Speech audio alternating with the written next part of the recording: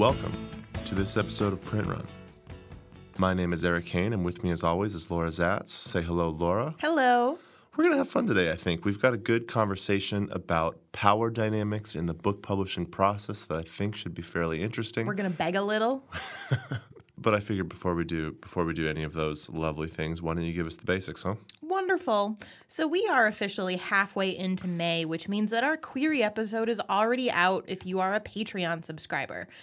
If you're not, head on over to patreon.com and search for Print Run, and you will be able to have access to that. Our First Pages episode will be going live in 10 days. That is May the 25th, which is on a Thursday, turns out.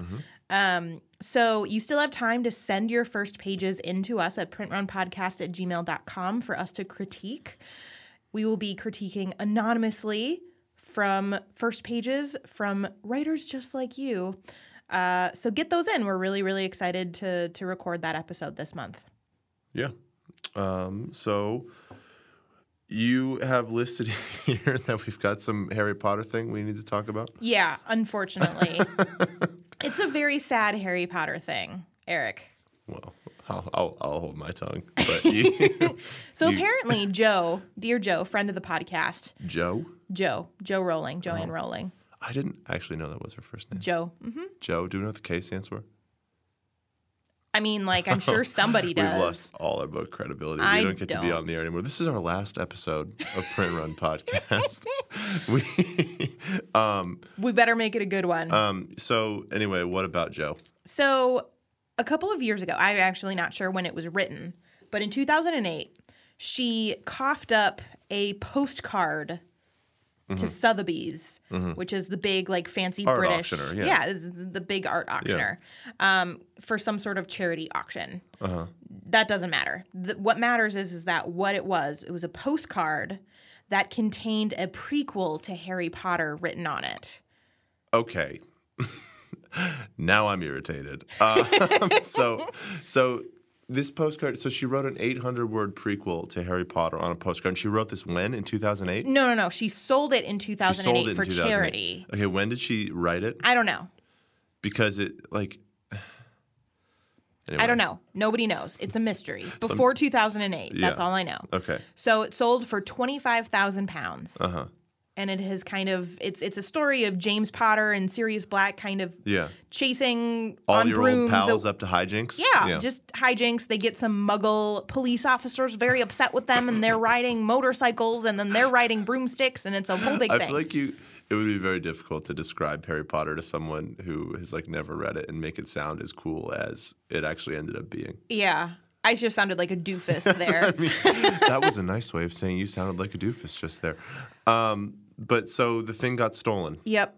9 years ago, it sold. It's been kind of living in somebody's house or something since then. And it's been stolen. So somebody around here is walking around with a postcard. I don't know how. First of all, can we take a moment and think about how small she had to write? You get 800 words on a postcard. To get 800 words on a postcard? You got to write pretty small. The first thing I'm doing as the guy who has this postcard is definitely changing the words on the postcard. I'm getting the whiteout out. I'm doing the whole thing. I've got the document. I've got the only version of the document. Absolutely. You're just changing the words. I'm already a guy who's stealing from, charities. I'm already a bad dude. Might as well just get this stuff going. Yeah. So you're going to change muggles to chuckles or something? Yeah. Especially because so much of Harry Potter fandom seems to be going back in and reinterpreting the text in whatever way we want.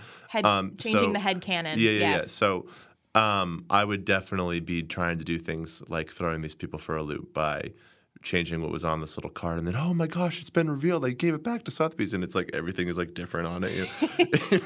It'd be great. So police officers, Eric Hain is in Minneapolis. So come on and get him. The thief. I wish I was the thief. There's been a lot of Britishy book thieving this year. I know, no, it's been great. Though the last time we did that, the last time we had a British book thieving, every single person I know texted me. It was it was probably for the insurance, idiot. So I felt I felt really dumb. I feel like your friends need more wonder in their lives. They do. You know what, Laura? That's so true. They do need more wonder in their lives, and they're listening right now, and they can take that to heart. So as we all know, Harry Potter, maybe perhaps even the 800-word prequel that you're going to change all the words to, was a New York Times bestseller. And what do we know about the New York Times bestsellers? They're the only good books. They are the only good books. They're the only good books. And now there are less good books because we've slashed some of the lists. Yep. Sorry, books. Sorry, books. There are fewer of you that are good. But there's one thing that I'd like to note today. I was looking at the list of only good books because how else am I going to know what to read? And I noticed something, Eric. Mm-hmm. The Immortal Life of Henrietta Lacks. Yeah. This book that Oprah is now turning into a movie. Uh-huh. That's that's a good thing to have said about it. Sure is. So this book has spent 191 weeks on the New York Times bestseller list. 191. 100. Do you know how many years that is? It's 3 and change, isn't it? 3.67 years. Whew. That is 3 2/3 years. So I just like to point out. I mean, we should all watch Oprah Winfrey act for the first time in a very long time in this film. Wait, she's in the movie? She's in it. What's she gonna? Well, who's her character? I think she's the daughter of Henrietta Lacks. I'm not actually sure. I don't know. Like, I don't watch previews or something. It's a little old to be the daughter, unless we're dealing with older folks, huh? No. Was that rude? Was that inappropriate? So the investigation of this whole story happened when Henrietta Lacks was dead and gone in a long time. So like the children were older by then, I think. Mm-hmm. Either that or she's the one investigating this story. I'm not entirely certain, but I'm pretty sure she plays the daughter. Okay. So I'd just like to point out that this book is not going anywhere anytime soon. Mm-hmm. We're definitely going to make it to 4 years, maybe forever. Well, yeah, we got a movie coming out. We've just got a whole new head of steam. And it's not even just a movie. It's an Oprah movie.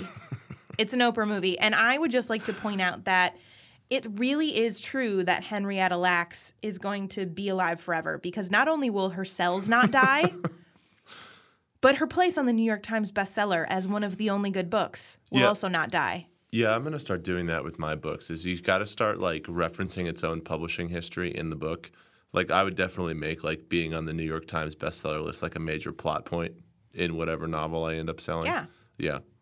That'll be good. Yeah, that'll be really good. Except for like the whole like cells not dying happened first, but that's good to reverse engineer it. No, I definitely want to reverse engineer this in as lazy a form as possible. I think you have a really good chance of making that happen. Speaking of reverse engineering in as lazy a form as possible, BEA is this month. Okay, tell our listeners what BEA is. Okay, so the BEA holds a special spot in our hearts, I think, because when we started practicing this show, you people might not believe this, but we were really bad. Well, don't say that because then we're gonna get a bunch of we're gonna get roasted because people telling us we're still bad, right? But when we were doing practice episodes in the months prior to our release, a lot of the stuff we did was just like roasting the hell out of BEA. That's because true. It's this big, giant book conference that happens once a year, right, in New York almost every single year. Last year it was in Chicago. Right? And we went. It's this big, giant trade show where all the publishers go and a bunch of other people go. There's some authors signing books. There's some, agents go to kind of meet with editors and so forth. It's not just authors signing books. Like last year, you and I were walking down the rows, and we just saw the lead singer from Korn just like standing there. Well, he was an author signing books. It was an author, and there was not a line at all. That was crazy. Like, I don't think that the people who come to BEA are Korn listeners. Yeah. But I looked, and then I took a double take, and I was like, oh, well, that is somebody that doesn't belong here who is signing a book. Okay. I resent you saying he doesn't belong there. Books are for everyone, including the lead singer of Korn, That's who true. apparently even wrote a book. So. Yeah. Kareem Abdul-Jabbar was there last year, too. Yeah, that was good. He was very tall. Yeah. Anyway. So this year, BEA is happening. Anyway, I brought it up here not because there's too much to say about it, but because the Galley list has come out. Like one thing that happens at BEA, which stands for Book Expose of America or something, Exposition. Book Expo. Yeah. I think it's just Expo. Actually, no, that was like the big, they like proposed because like last year kind of flopped. So because it was in Chicago. Right. And no one in New York ever wants to leave New York City. So no one came. But except for us. We were there. We're not in New York City. So they were like promising like big changes. We're going to make it way better. And the two things they did to make it better, near as I can tell, is they made it half a day shorter and they got rid of the word America in the title. Oh, really? Yeah. So now it's just called Book Expo 2017. It's like one word, like Book Expo, like one thing where like the E is capitalized mid-word because that's like fashionable. It's forever going to be BEA to me, yeah. just the way that Nickelodeon Universe at the Mall of America is forever going to be Camp Snoopy. I miss Camp Snoopy. I know. Yeah. Anyway, it had a butter color scheme. So one thing that happens at this giant trade show is all the presses, they come out with their books for the fall, right? And they do this through galleys, which are these advanced reader copies. They're all these, they're basically bound versions of the page proofs, right?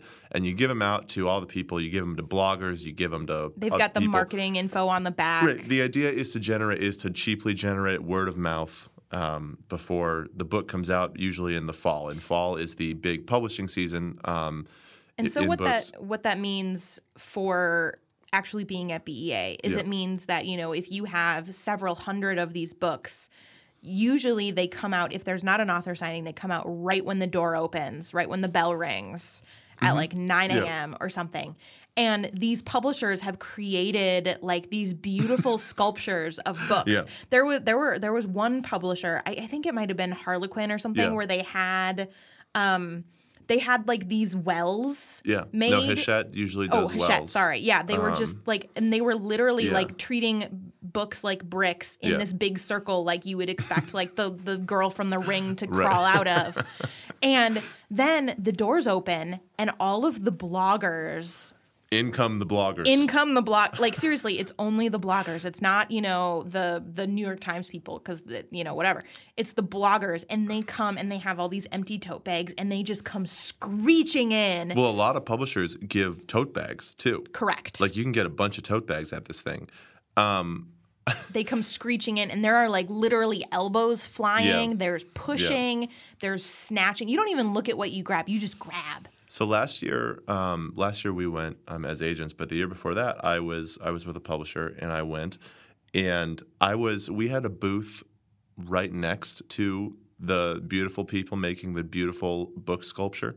So how'd you feel about that? Well, so that was the thing, is my job with like one or two coworkers was to set up our booth, right, and to like make our books look beautiful on display and everything. And one thing about me is I am just absolutely terrible at all like design things. I thought you were just going to stop at terrible. Well, no. Well, sure, but when it comes to like the kind of aesthetics and artistic, like I just have no eye for it. And so I started like stacking these books in whatever manner I pleased, which was terribly. But I made a little thing out of them. And eventually our boss comes by and like, again, next to us is like the Taj Mahal of books, right? Like literally like a doghouse made of books. Like someone's like living in there at that point. They've got like Wi-Fi set up in the book. And I've got like, 4 stacked with like one kind of leaned in front, as like a display version. It was very sad, and I was forced to redo it. What did you redo it to? I don't know, the same fucking thing. Just when she wasn't looking, I don't know. So again, anyway, it's a long way of saying that there are galleys at BEA, and the idea is that you're generating enthusiasm for your biggest season, which comes a few months later in the fall. And so today we've got out this list of all the different galley copies that these various publishers are going to have put out on display. And these are ostensibly the books that these presses are most excited about for this fall. And so my question to you, Laura, is were you attending BEA, and neither of us are this year, which ones would you be grabbing based on this list you're seeing here? So I came into this expecting that I could only beg for 3 on air because that's when it starts. 4 is when it gets pathetic. Yeah. No, we're doing this so that people grab them for us, right? Yep. So listeners, editors, agents, writers, bloggers who are hopefully listening to us that will be at BEA. Yeah. You'll become a capital F friend of the capital P podcast if you get us these books. Send me these. So what do you got? So I tried to go for something very eclectic, right? So the first one I kind of nabbed in my head is by Newbery Honor author Victoria Jameson. Uh-huh. And it's called All's Fair in Middle School. Yeah. And fair is Faire. And it is a graphic novel about starting middle school and also about life at the Renaissance Fair. Hell yeah. So it's a middle grade graphic novel about like geeky Renaissance Fair people. I hope there are elephants. It's by Penguin Book for Young Readers. So if you're stopping by the Penguin booth, I would like that. I pick up every book I've ever picked up and say, I hope there are elephants. Yeah. Yeah. Yeah. They're very smart. We are not going on an elephant tangent. Fine. What else? What else you got? I also picked, so honorable mention to Adam Silvera. He got knocked because I thought that 4 was desperate, but it turns out Eric has 4. So I'm throwing Adam in there. But so the next one I have is a debut novel by Soho Teen. Mm-hmm. So obviously it's a YA novel. It's Love, Hate, and Other Filters by Samira Ahmed. Love, Hate, and Other Filters. Yes, like Instagram filters. Oh, man. If you had, it would have taken me a while to get there without a visual aid. I am not very hip. Yeah, I know.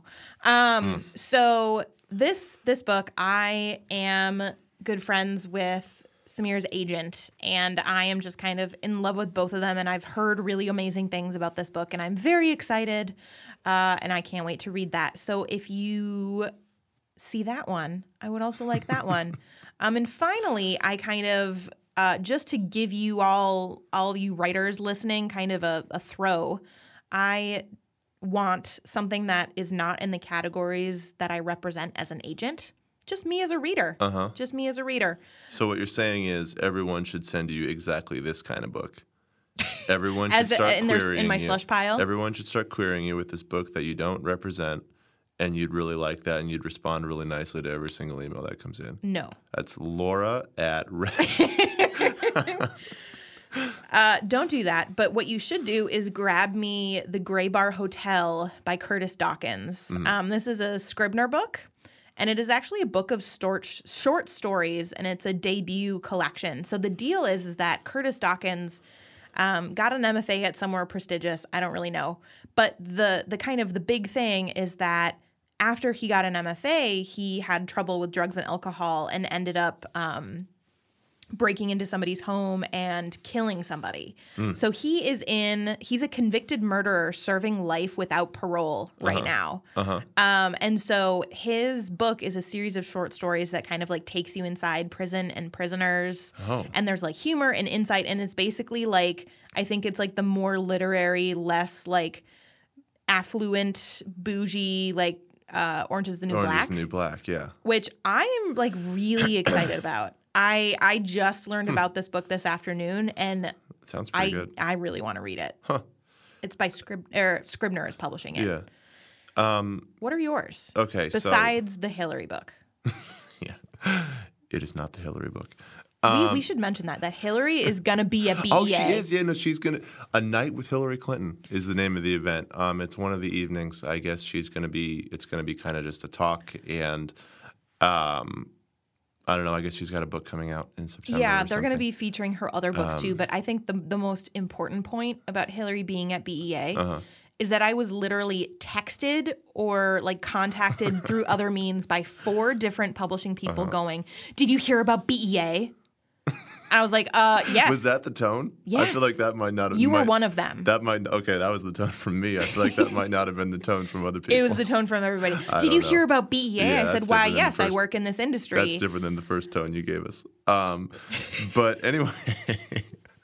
Tell me about yours. So the books that I like, the first one that I am seeing here that I'm excited about is one you thankfully pointed out to me or I was going to miss it. Is Jennifer Egan has a new book. And I love you some Jennifer. I do love Jennifer. She's really great, but that's another Scribner book. It's called Manhattan Beach. It looks like I don't know anything about it other than that I think she's a fabulous writer, and I can't wait to immediately purchase whatever this is. Do you think we get Scribner to like sponsor us or something? Except someone is going to get me this galley, and I won't have to buy the book. So we all are winners here today. Scribner, if you're listening. Okay, so the next one I'm really interested in is from Penguin Press. It is, and it looks like she's actually going to be there signing. This is Celeste Ng. She's written a novel called Little Fires Everywhere, and she's going to be signing 200 of those, which is great. And then I tried, listener, I tried to not open this list and just geek out at what FSG was publishing. You did, though. You did. And yet, we've got a new Jeffrey Eugenides book, and we've got a new Alison McDermott novel, both of whom are obviously quite good. So I'm excited about those. And again, if you are at BEA, please, please, please send them. I don't know what we can give you. We'll give you something. We'll figure it out. Can I point out one more thing about BEA before we leave? Yeah. So these lists. There's an adult list and there's a children's list published by Publishers Weekly. That's all of the things that are coming out, right? Yeah. All of the things that are going to be available. And I would like to point out that Random House, a Big Five, Random House, everywhere is either, giving 100 galleys, 150, 200, etc. Random House, the main imprint, is giving away 192 copies of everything. Very Just specific. 192. Yeah. Like, I want to know where those other 8 went. It's there's got to be some sort of like print run thing going on there. But all of these books are different sizes, so it's not even about the number of boxes. Yeah. Right? Well, like, it's I guess got to it be depends on something. quantities. Yeah, I don't know. I'm sure there's a mathematical or really boring manufacturing reason for that. But If you know about that, if you know the answer to the other 8 copies, I want to know. I'm actually also seeing here, it looks like Random House has a new Salman Rushdie book coming out. Yeah, he's pretty tight. Which I would be excited to read.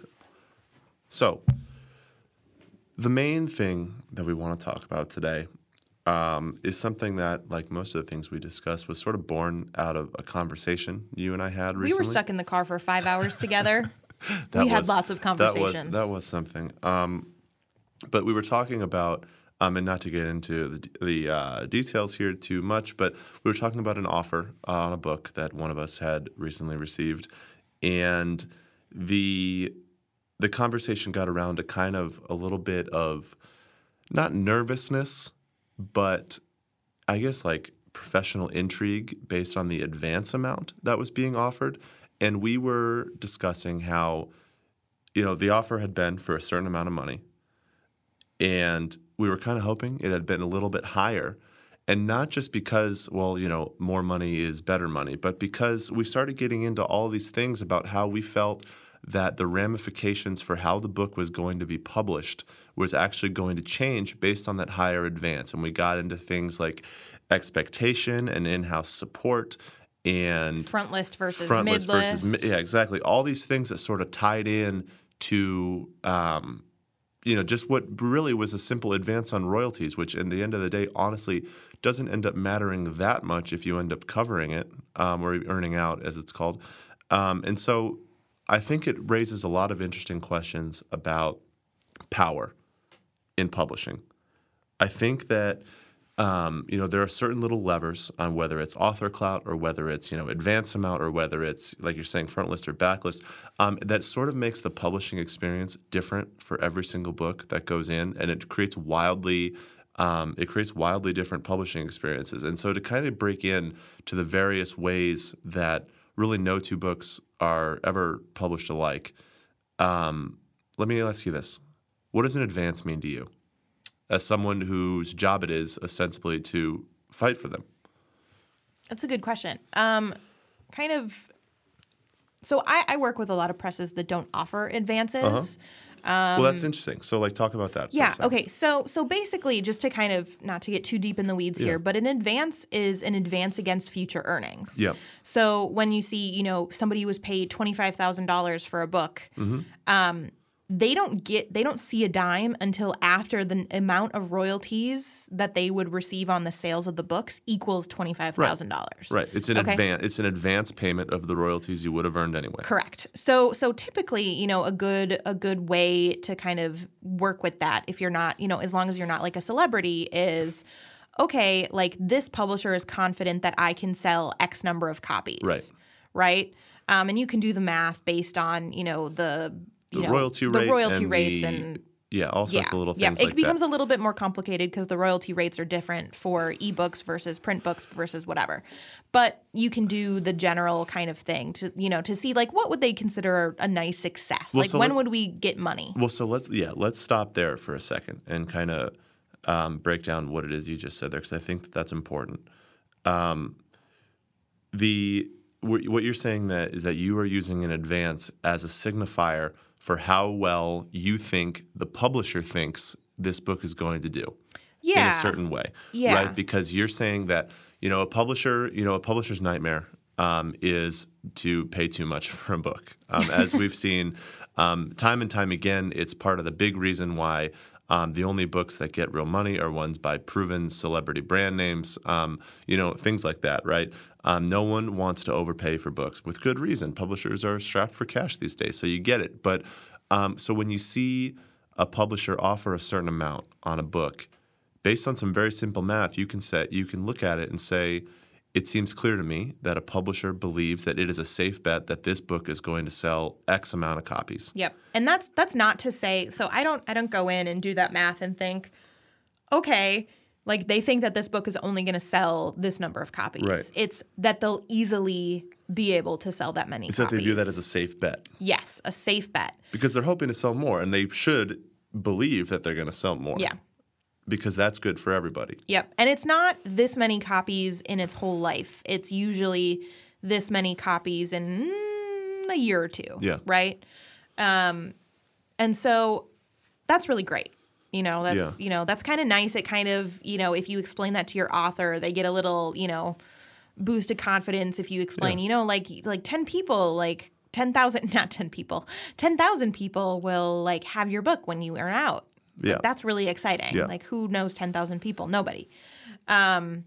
But I work with a lot of presses that don't do advances, and they do that because it allows them to keep more operating cash in-house, which means that their dollars go farther in terms of what their dollars are used to create a book on. Well, it right? also means, that's true. It also means that every time they're paying you, that's money you've earned. every time that they're paying you money, they're paying themselves a lot more money. There's at no point are they, they're giving you a cut of money they're already making. Yeah. There's less of an upfront cost. In fact, there's barely, in a sense, there's not much of an upfront cost because they're getting in a chunk of money and they're giving you a little bit of it, as opposed to, having to give you a chunk that they haven't earned themselves yet. Yeah, but so for publishers that don't offer advances, normally the chunk that they're giving you is higher because they're betting on you the same way they're a higher royalty rate because they're asking you to bet on them the same way that they're betting on you. Okay, so that's interesting because you wouldn't ever think, as someone who works with these sorts of presses, and I do want to go back to the advance thing here in a second, you would never say, this publisher doesn't think they're going to sell any copies because they didn't offer you an advance. So that means that there's different levers involved, right? Because one thing, the thing with an advance is that it creates responsibility. Yeah. It creates skin in the game. You know what I mean? As someone who's worked on both sides, as someone who was in-house, anytime a book got a big advance, yes, it meant that we were excited about it. It meant that we were ready to it meant that we believed it would be successful to a certain degree, and we were willing to kind of front that money and get that author in-house.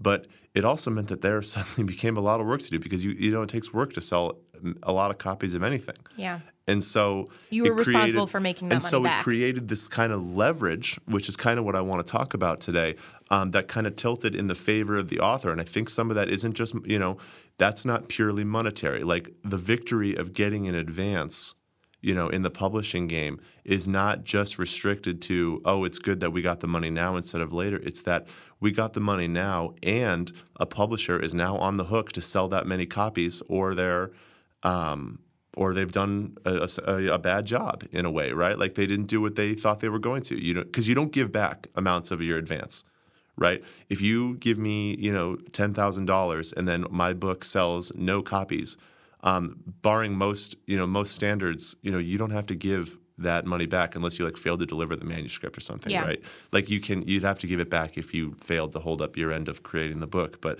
in terms of sales, it's just considered a flop. A publisher usually has to eat that. And so because the publisher doesn't want to eat that, suddenly you've got them on the hook, right? Suddenly they're beholden to you as an author and an agent on the other side, that in a way that maybe they aren't, otherwise, because, they can, if you offer nothing, and you're about to tell me why offering nothing is much more complicated than the picture I'm painting. Yeah. But if you offer nothing, you're not necessarily, it sells what it sells, There's less. That gives you the luxury of mid-listing it. It gives you the luxury of doing things and kind of treating it as non-essential cash.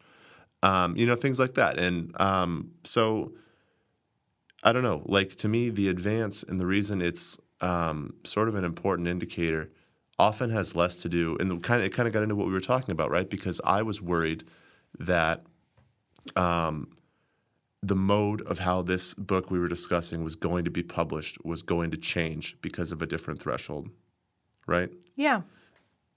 Because a certain number meant something specific to me in terms of the way I thought they were going to deal with it, and a certain different number meant that maybe that things were going to be changed. That they maybe didn't care as much. Exactly. Yeah. Maybe they kind of viewed it as a different sort of book than I did and the author did, and the deal sort of represents a vision of the book, But so getting the advance gives you a certain amount of leverage. It means that you can push a little harder on things like publicity and marketing. It means you can check in a little more because they have to do it. Yeah. And publishers, many of whom are really, really great, most of them are understaffed. Most of those people, all those people are overworked. As we've talked about before. As we've talked about a million times, right? And so if there's ever an opportunity to kind of save some time, they're going to take it. And honestly, they should take it, but they're not going to take it on my book. You know what I mean? Not this one. You know what I'm saying? And that's kind of the rules of Eden. But so there are other levers in play. Yeah. And so that's what I want. So now I want you to tell us, you work with presses that do a very good job of publishing a lot of these books that don't offer advances. And so talk about that relationship a little bit. I feel like the relationship with the money and the advance that you're describing is something that is specific to houses that offer advances because there's precedent set, right? It's precedent like how is an interesting concept we're going to get into in a little bit too. So it's like how, there's been all this talk in Hollywood recently about what actresses get paid versus actors in movies, right? And there's this idea that if somebody with kind of a similar product, their acting skill or a book or whatever, gets X much money, if I get less, I don't matter as much. For publishers that have that go into it and have a no advance game, right? There is no precedent. There is no such thing as automatic front list or automatic backlist. Yeah. Right? There is, people who sell better get, maybe a little bit more of that time, but it's very much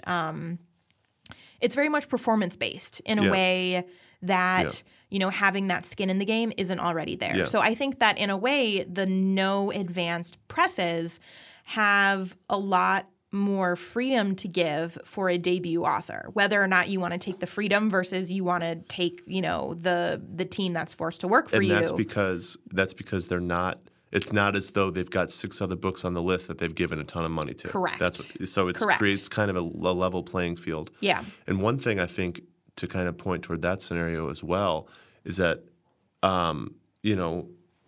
advances and amounts, it's not a perfectly at the time they're being given out. It's not like this perfect meritocracy. You know what I mean? Like certain books you have to pay more for, on the acquisition side than others. Not because they are quote unquote better books or more potentially profitable books, but because that's just how the market or the situation demands it. Maybe you suddenly find yourself in an obnoxious bidding war with one other press, or maybe you find yourself, maybe it's an author. And you talk about precedent. The one thing advances do is it creates a precedent of an advance. Suddenly you've got book number 2, and they say, well, I got paid this much last time. Why don't I get paid this much this time? And so you get into that those monies as they get given out, it's not necessarily it's not a perfect indicator. And so what you're describing, this flat level playing field, it does in a sense give a certain amount of a fighting chance in house. It's got pros and cons for sure. Yeah. But it allows for some wiggle room. Yeah. Another like a con, but also potentially a really great boon to a house that does offer advances is that if you earn out really quickly on your first book, when it comes time to execute that option clause, they're going to snatch it up and they might offer you more. Yeah. And they'll continue to keep investing in you with that option clause and kind of snatching up your next books in a way that's really exciting. But if you don't earn out, they might not offer on another book. Well, so there's an interesting dynamic in play there, I think, because on the one hand, as an agent, and I guess obviously, it's always more complicated than money. It's about finding the right fit. It's about finding a team that's passionate about the book. But it's also about money. Sure. But let's say, but just speaking strictly in terms of the money, you want as much for your author as possible. Yeah. Right? You're trying to come to your author with a deal that says, hey, we got you this. What do you think? And then you've done a good job. The author's happy. The publisher is enthused, and you've kind of created a good situation. But the higher, just based on simple math, the higher the advances, the less likely you are to earn out, right? And so you've created kind of this teeter-totter of expectation where if you don't earn out, which is something that, publishers end up tending to resent in a certain way, right? Like they, publishers don't like giving away free money, nor should they. But you can end up, the relationship in the long term, as you're talking about, like with that second book, like you can leave some bad feeling in people's mouths, because we feel, you don't want to feel like you've overpaid, and having, an author, be considered overpaid in-house is also not a good situation. Or so dropped by the publisher and you have to go elsewhere, and then they look up your book on BookScan and realize that you don't sell. Like that's not a good position for me to be in to sell a book. Right. There's a lot of things like that. And so it's like this it's this weird game of you want all the money, but you also you're also rooting pretty hard for the publisher to live up to that end because you also want the relationship not to sour. And so, there does kind of become this game of I don't know, I guess I want to say chicken because it's like is kind of chicken. It kind of is because you want a ton of money, but you also need to make sure that it's not an unreasonable amount for your future, relationships and the way you're going to talk about them in-house. And but it's not the only thing, right? There are other things that kind of, if the question is, and let me put it to you this way. So here's my next question to you. Yes. What makes a publisher work hard on a book in-house? We've identified one thing, money. Yep. Right? A publisher that has offered a book a lot of money or some money, not even a lot, but like some money suddenly is on the hook, probably enthusiastically. Like we make it sound like suddenly they're like, they've kind of become indentured servants or something to this book. That's not what, it is usually a happy thing, right? Like a publisher's, when they feel enthusiastic, they want to work for it. So, but what else makes a publisher work? As an agent, sometimes that's the job, right? Like it's not necessarily to like demand they do things, but to like stay on them a little, and they want to stay on you because maybe your job is to get the author to do things, right? It becomes kind of this give and take as a team thing where each side is sort of like lightly and like passive aggressively like demanding that, each side is kind of pulling its own weight to kind of get to this end point. So like what else on your end do you view as like an asset in that sort of unspoken negotiation that's always happening? So what I always like to do is and Red Sofa is very, very unique in this, in that we require all of our fiction authors to do a proposal. Uh-huh. And in a proposal, it includes marketing ideas. It includes identifying the audience. It has all of this stuff. Yeah. And the purpose of that is to kind of make it a little bit easier for the publicity and marketing people to kind of, they already have the ideas, then they just need to implement them. But what it also does is it also, by doing this with the author, it empowers the author to understand what they are capable of doing in their own marketing and publicity of their book, right? And so generally, what I find myself doing with my authors is, kind of just like set my authors on a path where it's like, great, we're going to be published. You should maybe contact that blogger, Yeah. Or, and so once an author goes to the publicity person and says, hey, I have a request for this thing. Can we do a giveaway? Yeah. That automatically, makes them work a little bit harder. Right. I think. So that is a good Having point. ideas. Having ideas on the author end is a good way of spurring action on the publisher end because it's easier to be able to just help an author with his or her own idea than it is to come up with one on your own. It takes less time. It's usually more effective because you've got the author doing something they're comfortable with. And so that's good. And I think, there's a certain amount of, back and forth in terms of accountability that comes with, doing a proposal in fiction because suddenly you're promising more than just the book, right? Yeah. Like at the same time that a publisher is promising you all this money, you're promising them not only the manuscript, but these marketing ideas and these contacts. Like, when you list all these people, the publisher at some point is going to turn around and say, all right, time to get in touch with these people who you said that and so it kind of becomes, it becomes this back and forth. And so, I wanted to bring it up because there's such extremes in the ways books get published. And it's how, pushing leverage and pushing leverage and pushing leverage can actually create some really extreme situations either way. I mean, I've seen books in-house that have gotten literally nothing. They sign up, they barely even get edited. They barely get, they're just kind of run through the mill and put out into the world, and their sales are sort of treated as gravy. And the reason that happens is because there was nothing on the author or agent end that they were able to push with, right?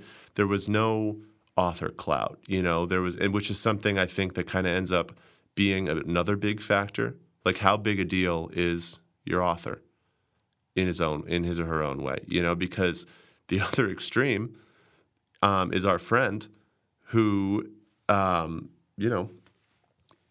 has an imprint. He became so big that they eventually just gave him the keys to the damn house, right? Like James Patterson has his own imprint at this point. He's making hiring and firing decisions in his publisher. Like, that's wild. You know what I mean? And the reason that kind of stuff can happen is because you keep selling and you keep pushing a little bit further and you keep selling and you keep get that pushing leverage. a little bit further and you keep pushing until eventually you have become completely essential, right? And obviously that is a singular, James Patterson is a singular case. I was looking, if you look at like the Galley numbers real quick, back to the thing we were talking about earlier at BEA, all the numbers, it's like, 150, 75. I think Patterson has, it's like 550 of his books are going to be there. And they'll go, I mean, like They will go. That's the thing with him. But that sort of thing happens. And then, yeah. But you know what? When that power shift happens, oftentimes, I want to say, like, James Patterson has done amazing things for Hachette, right? Like, amazing things, has, put books on the New York Times bestseller list, has boosted other people's reputations, has done lots of good stuff. Yeah. But I'd also like to point out that when those levers shift towards the author, sometimes weird stuff can happen. Shit like hits the fan.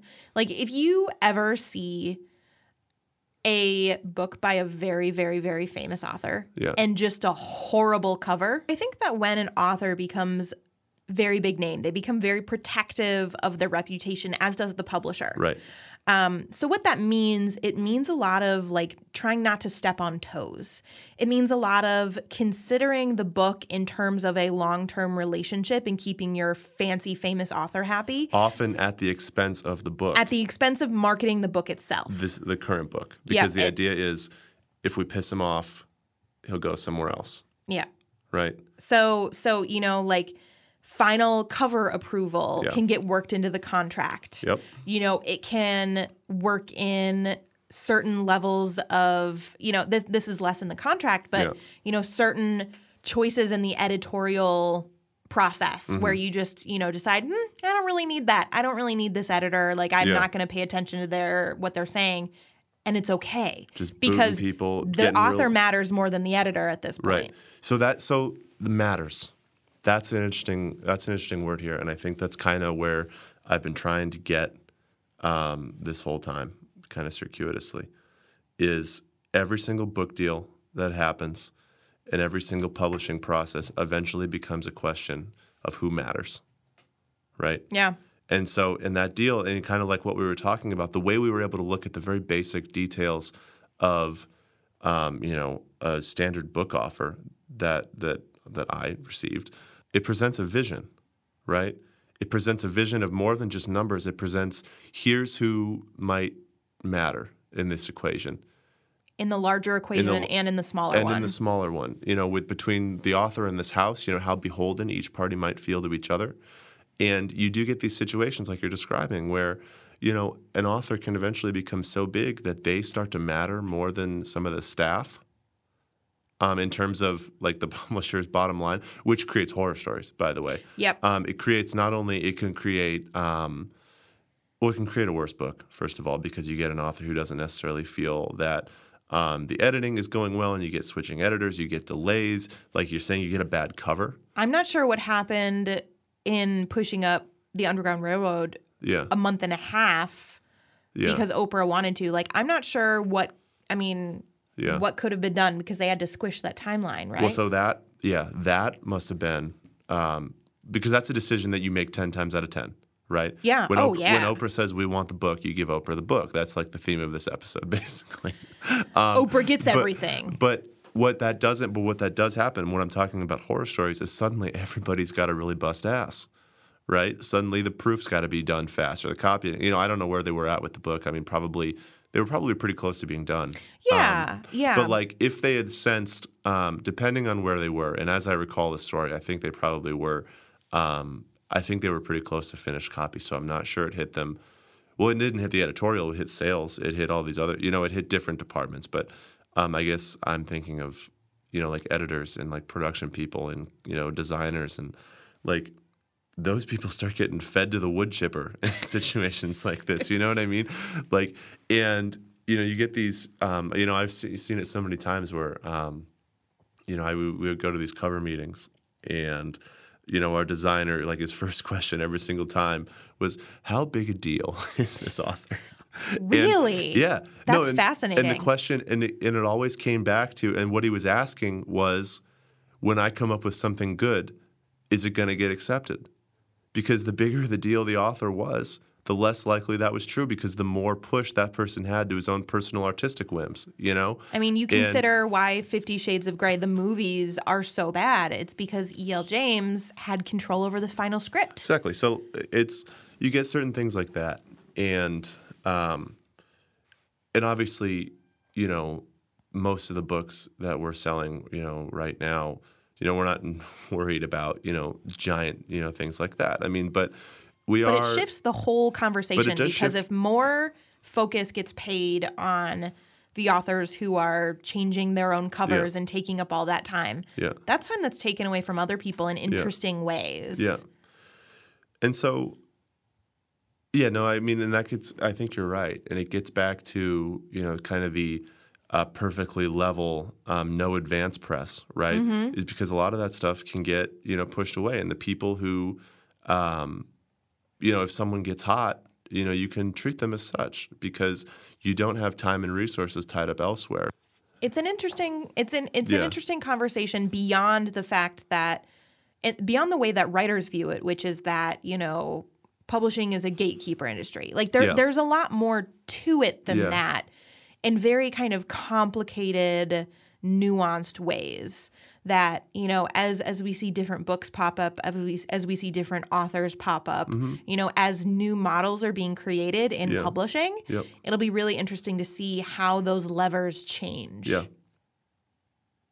So we have a right tip this week, and it's a very simple one.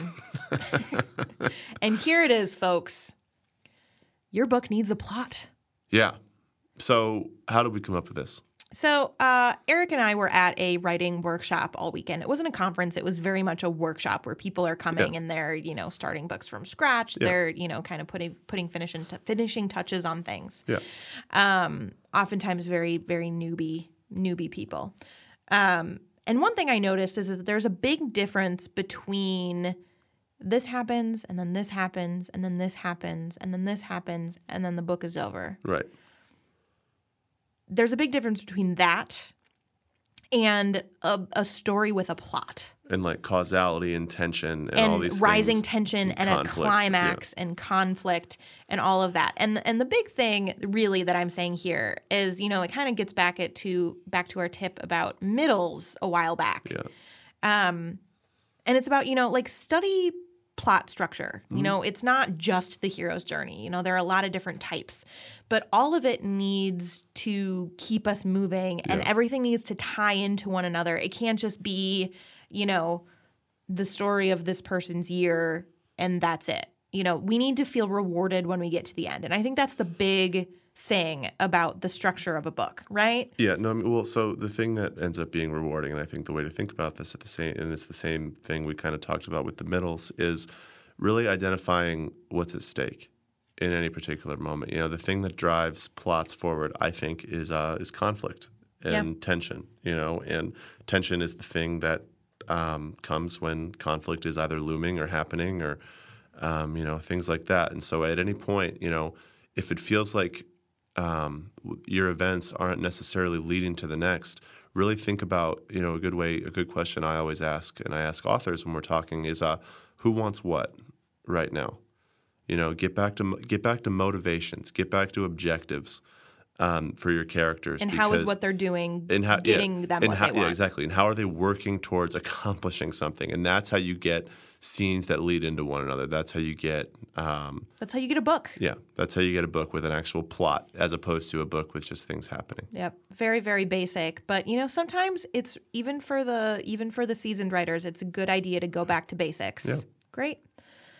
Well, thank you so much for joining us for this, our 30th episode of Print Run. Remember, our Query Show is already out on patreon.com. Our First Pages show comes out next Thursday, May 25th. Send us your queries and first pages to printrunpodcast@gmail.com, and we will see you for our regular show next week. Bye.